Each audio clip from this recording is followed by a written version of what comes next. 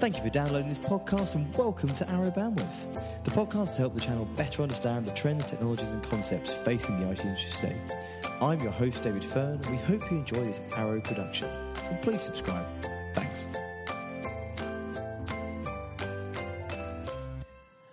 Hi and welcome to another episode of Arrow Bandwidth. And as per normal, I am joined by the man, the legend, Mr. Rich Holmes. Hello. I'm sat in the corner, though, because we've got a couple of special guests. Yes, we are a bit pushed for room in our new Bandwidth house today. So we have a returning favourite, Mr. Paul Vaughan. Hello, everyone, and I'm smiling today. He always heeded is. my advice. And another returning favourite, Mr. Vince Payne. Good afternoon. How you doing? So, this is another one of those episodes, like we've had a couple of this season so far, which have been... Okay, so we covered SDDC off about 6 months ago, and the first time round. And we were really enthusiastic about it, and we sort of spoke about all the good things and how amazing it was going to be and how it was going to change the world. But what I want to look at is I want to not have a critical or cynical view, but have a realistic view of, okay, where are we today? What's the reality of SDDC? And more importantly, what do our partners need to do to move forward and adopt it if they're not already? How can we get in customers more on board?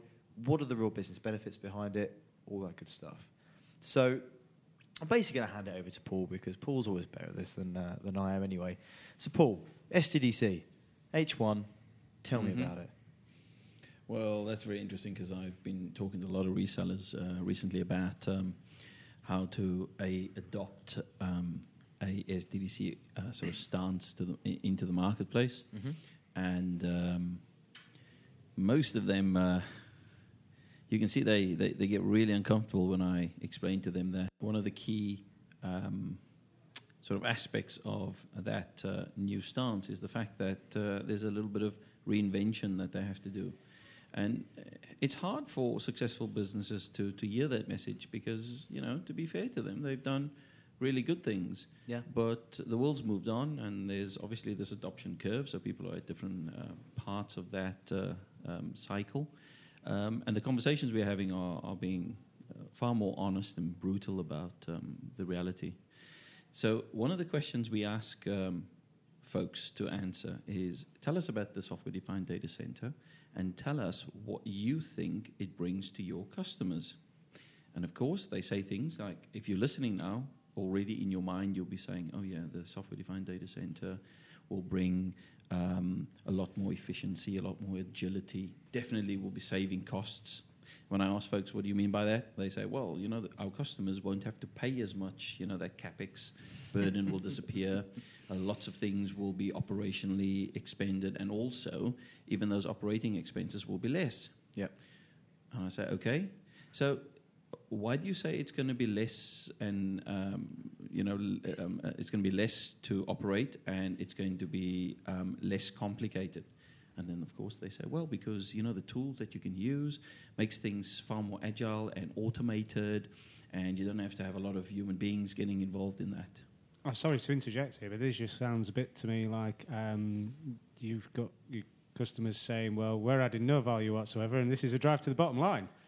Yeah, and then I say to them, whatever you've just explained to me, doesn't that go against everything that you as a reseller or value-added reseller is trying to achieve? Isn't that sort of breaking your business model? Yeah. Because if you've got a great services business, your services business is there because there's some complicated stuff that your customers have to do that they can't do, and you're doing it for them, and you charge them for that.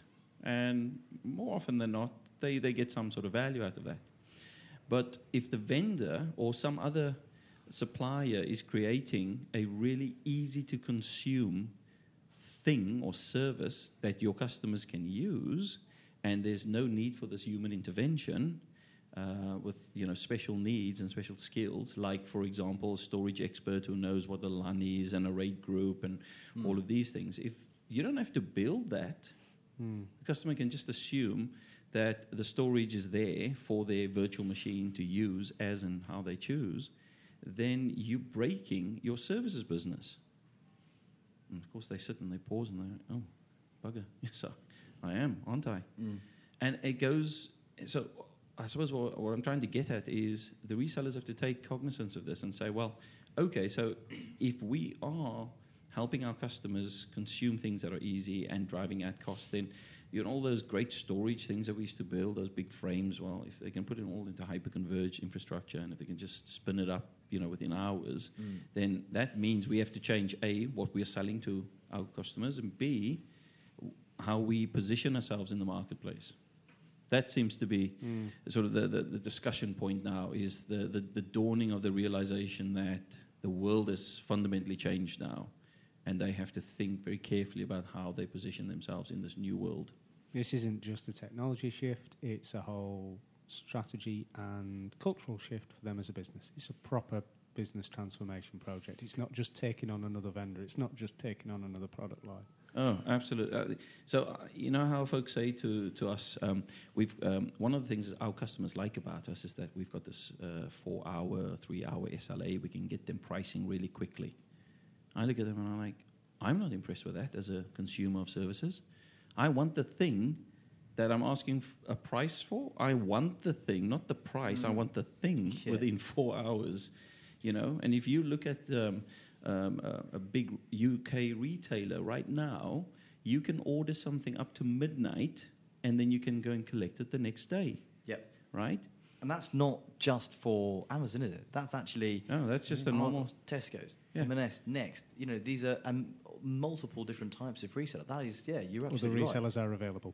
Yes. And when I said that to someone from New Zealand, saying, "Hey, listen, we've got this. This is amazing," and they're like, "Wow, that's we do some next business day sometimes, but ordering up to midnight." And I said, "Yeah." And then they went on the website and they said, "Oh, I don't see it anywhere." And I said, it's sort of, and it's hidden away in 2 lines." The point I was trying to make there is that they don't even think it's a big deal. It's just par for the course. It's a table stake now that they can do this and offer it. Now, that doesn't negate the fact that they still need a high street presence and all of that. But if there's a need for that, if I need to go to an event and I need an outfit tomorrow, I'm okay. I can make a decision at 10 p.m. And I'm sweet. So this is what's happening. Organizations are changing. The fact that I can get something on the same day I order it, right? One of our colleagues in Harrogate phoned me or WhatsApped me on a Saturday saying, "Hey, okay, you're coming up on Monday. Can you bring an SSD drive with you? You convinced me I need to put a SSD into my Mac and stuff." So I ordered it on Sunday morning, and I got it Sunday evening. I could do one of those cloning imaging things, and I had it for Matt the next day. How on earth do I even begin to think of 4-hour SLAs to just get the price? I want the thing, and I want to get on with it. Yeah. Now, And if I am working that way, and that's my expectations, and I'm not really an unreasonable person, then what makes you think your customers are any different? Yeah, your customers have exactly that same expectation because they live in that world already. So you can't be saying things like, "Oh, it's going to take you 4 hours, and we'll get a price from Arrow, and then Arrow will procure it." They want to be able to click their finger and spin up the service. So, I mean, it's embracing the on-demand economy, right? Mm-hmm. But, I mean, my question would be, does that same mindset exist inside of an enterprise as it does in a consumer? Because I think what we've spoken about today is very much a consumer-grade experience. Do you think that exists in the enterprise as well? Do they need it that quickly? Well, some of my experiences seem to suggest yes. 2000, when was that? Blimey, was that 15 years ago?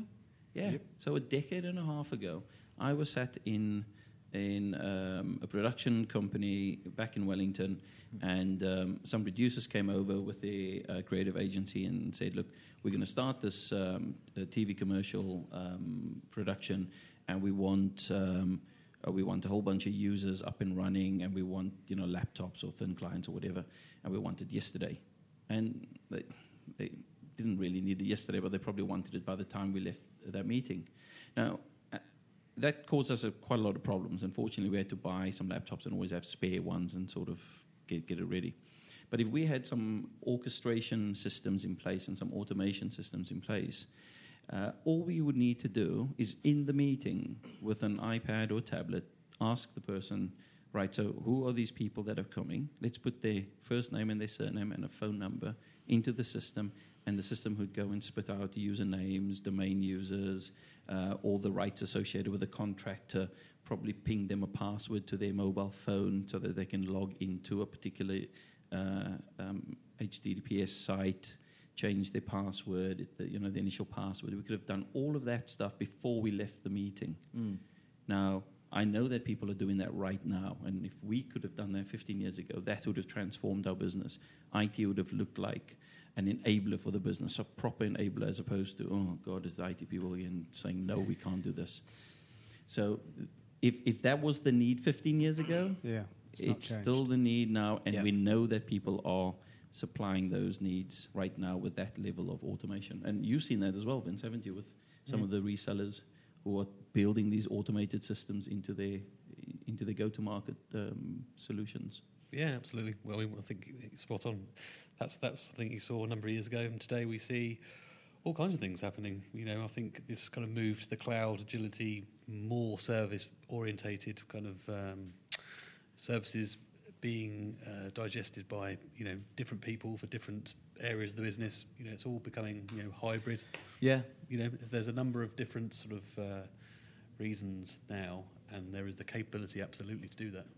So here's a loaded question: with the advent and the ability to provide that level of automation and improve on that level of service, what are those businesses that are providing those services? What are they doing with the resource that they're freeing up? Because you know what, do you need as many administrators? Do you need as many back-end staff? Does it give them the ability to reinvest elsewhere in new services, or does it give them the ability to cost cut, save money? What are you finding? Are you finding, I suppose, companies using it to say, right, we're going to drive some further change and invest moving forward, or right, thank you very much, I'll keep that there and we'll just deliver what we've always delivered?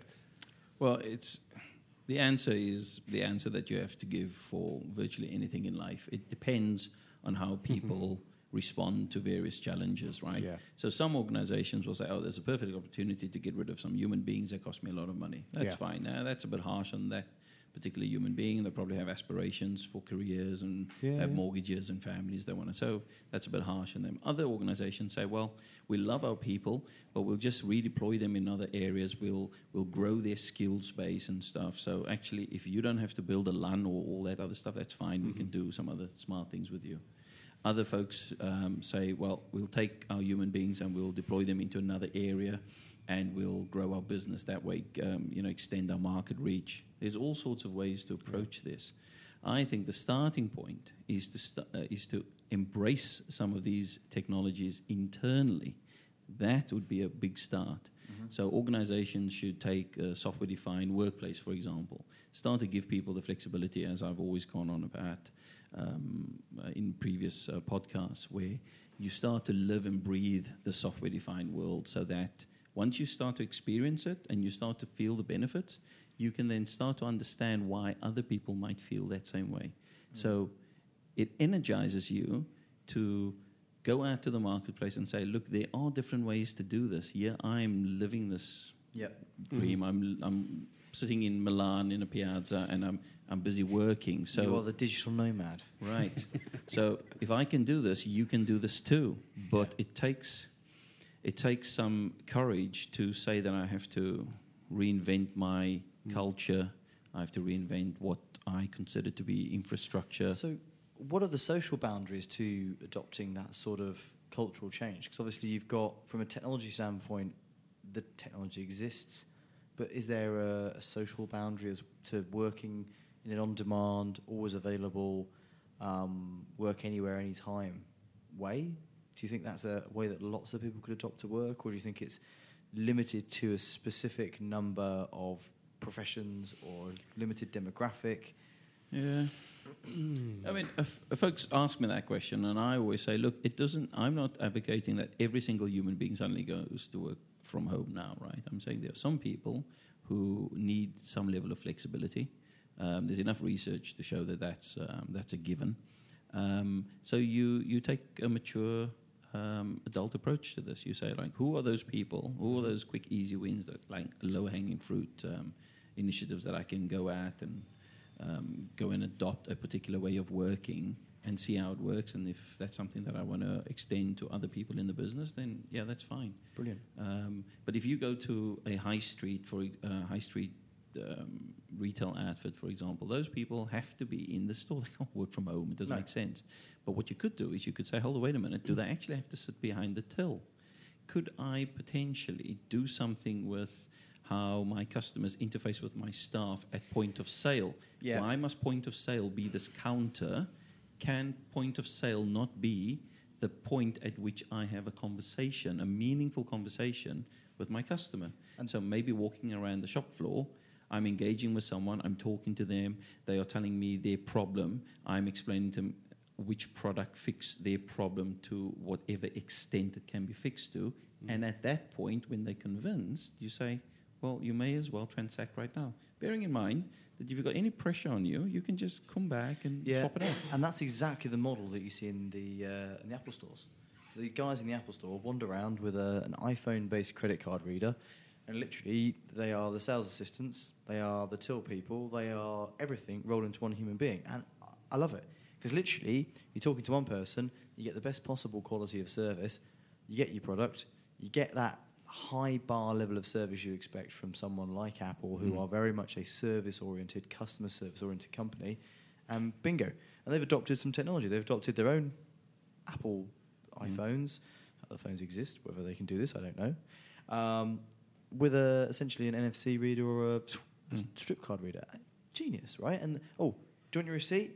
I'll email it to you. Done. I'm happy with that. That works very nicely for me.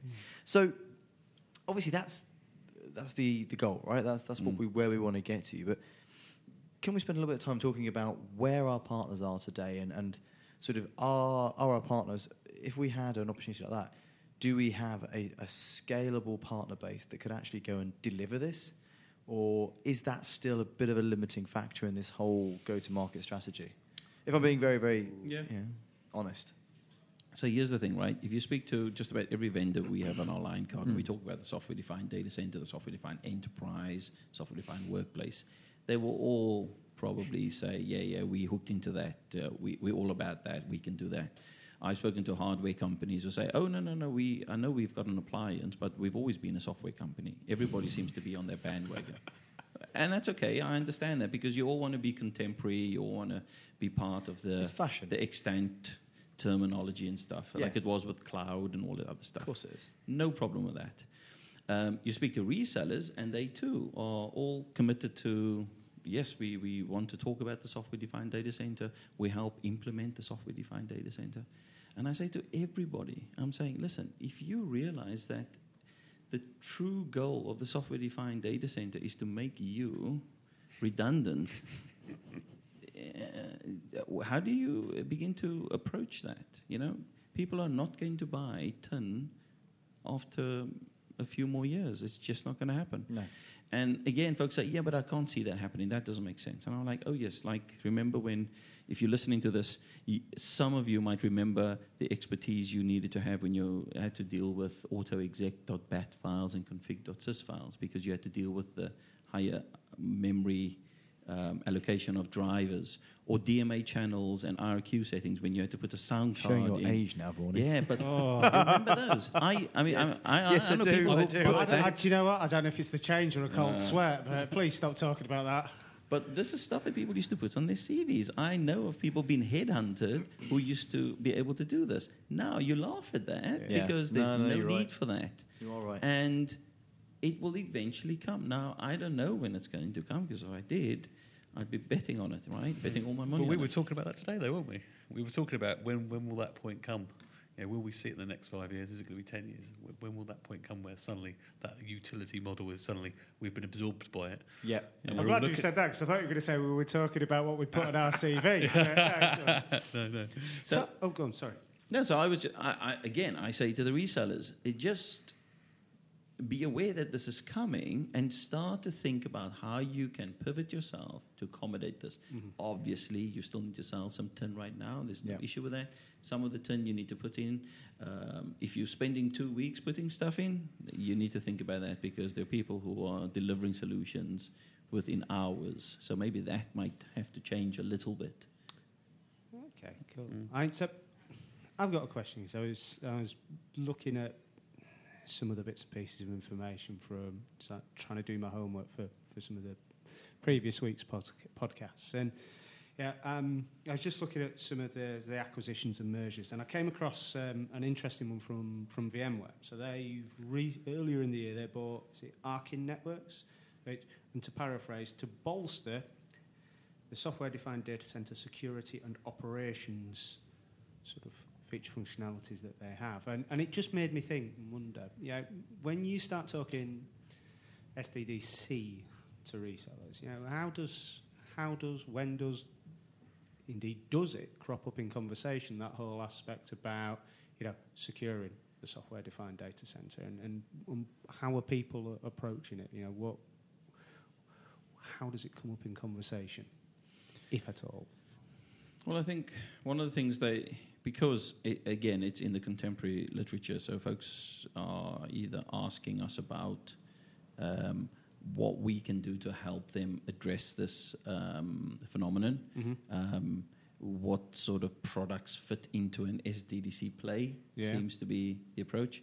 So we have to talk about hypervisors, and there's some key hypervisor players in the mix, because obviously they extract things away from and isolate them away from the hardware layer. And then what other vendors can we build onto that? Yeah.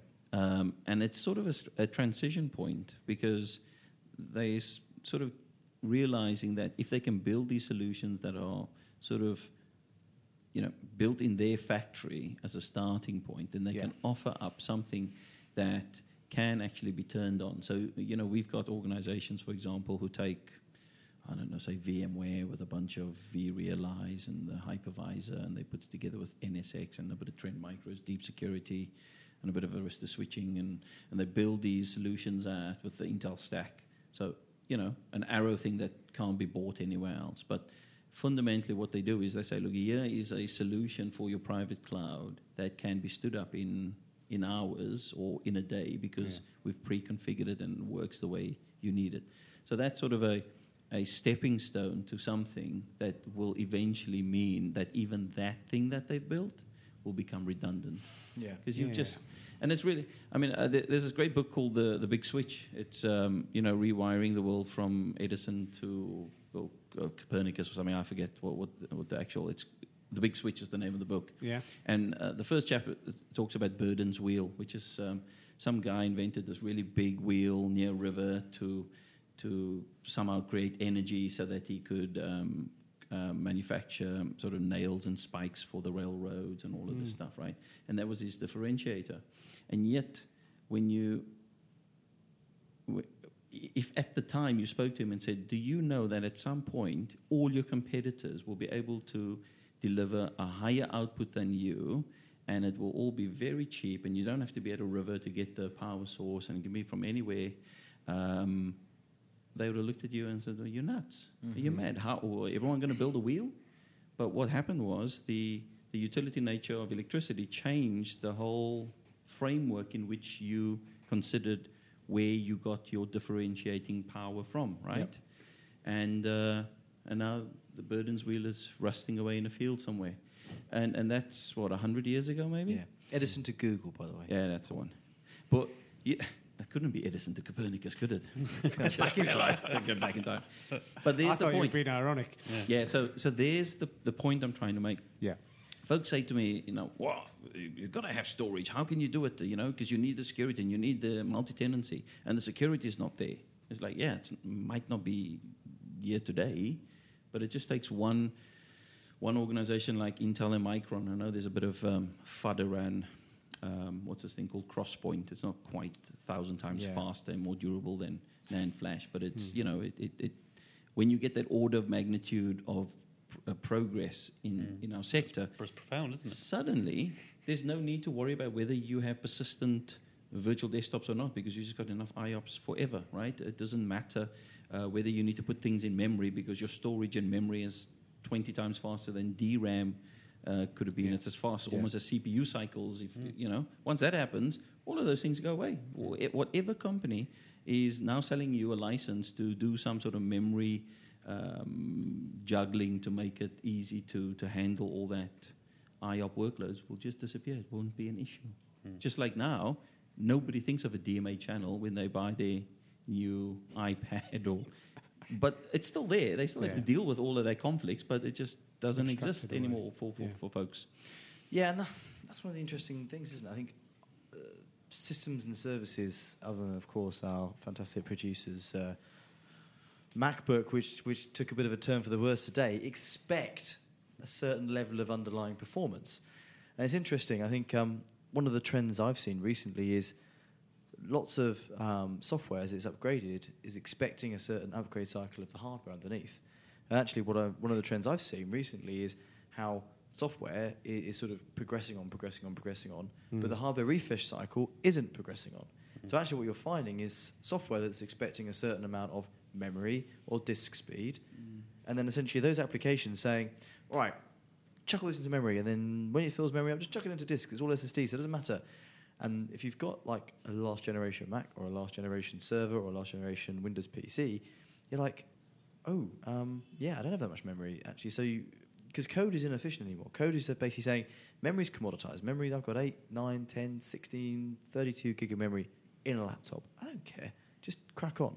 3D XPoint's going to make it so fast it won't even matter anymore. I think the only thing that differentiates 3D XPoint from being storage or memory is literally your distance from it.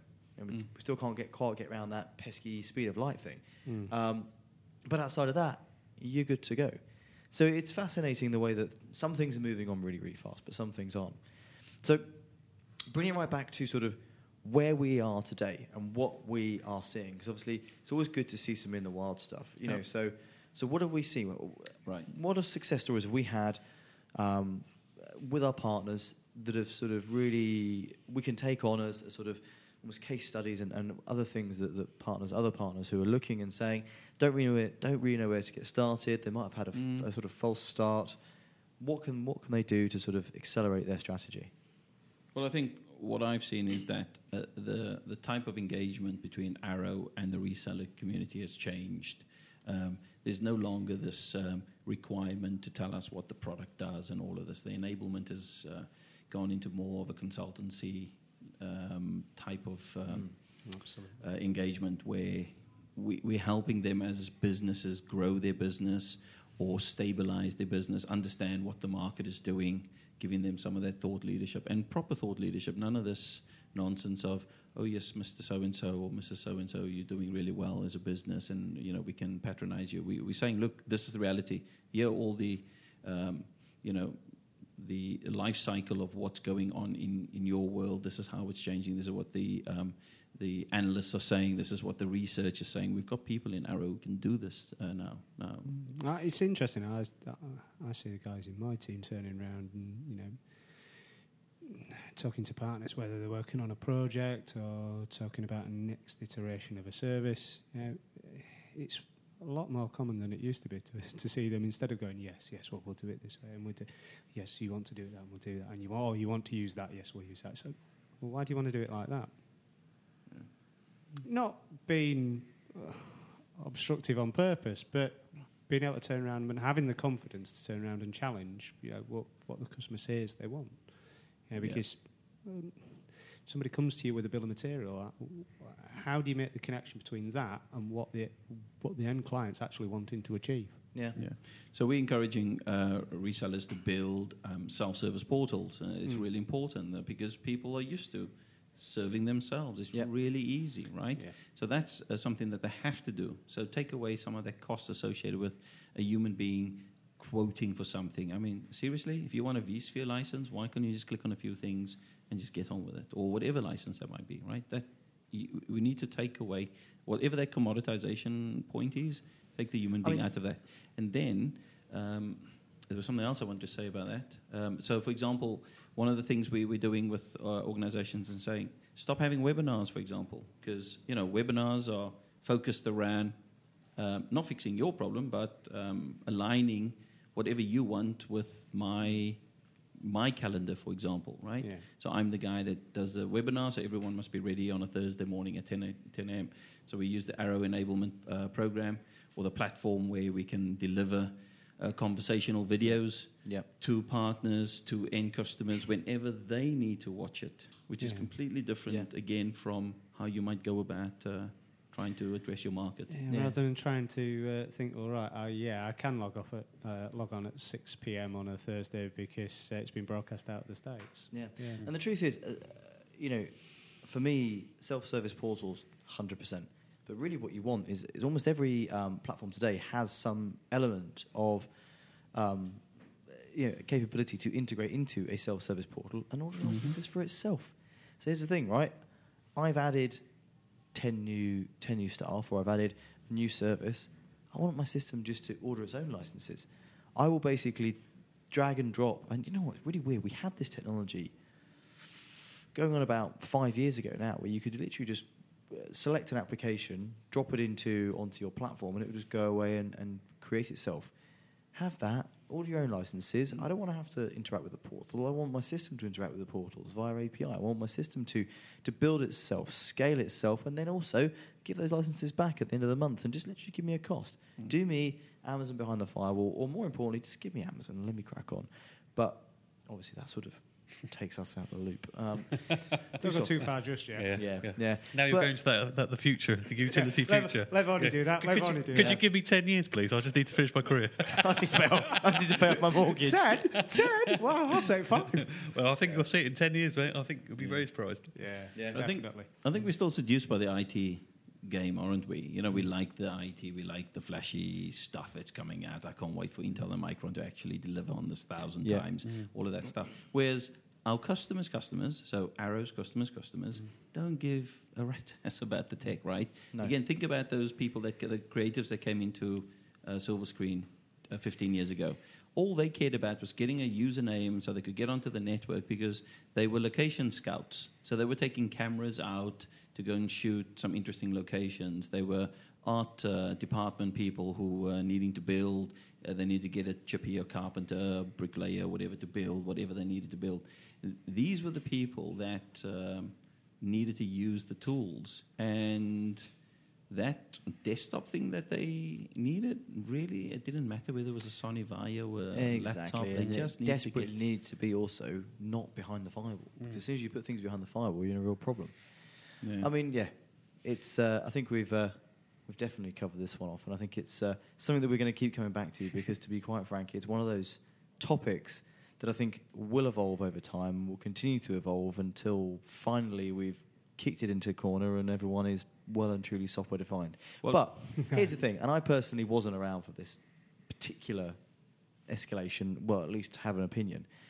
I'm sure exactly the same conversations went on when virtualization was in its infancy, and I'm talking pre-sort of version 3.5 ESX, pre-version 3 of ESX, when it really was put all your eggs in one, server basket. I remember installing that.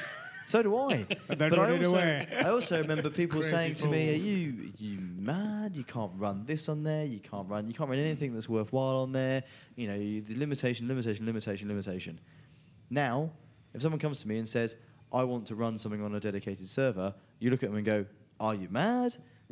Yeah. I think that's the world we're going to go to. No. Well, Awesome. I think the other thing is our customers are completely changed. That's Yeah. the thing. Well, they're driving so much innovation. Exactly. Due to us. And I always go back to this simple term, that the ubiquity of technology now, the ubiquity of and the proliferation of technology into every single modicum of every single organisation means that no IT or self-respecting IT organisation that actually wants to survive can care about every layer of the stack. It's like buying a car. When you go in and buy a car, when I go and buy a car, I care. I'm a car guy. I quite like my cars. But when I'm buying my wife's car, as in the one that the children are going to mess up, She likes cars as well, but when we're buying the children's car, let's leave it at that. When The we're buying people the carrier. kids' car, the Keep people carrier, digging, keep digging. right? The most important thing in that car is the brakes, right? Because I want to make sure my kids are safe. Do I care what manufacturer of brake they use? Do I ask them about the brakes? Do I even have a look through the alloy wheels and look at the brakes? No, because I expect. He No, does.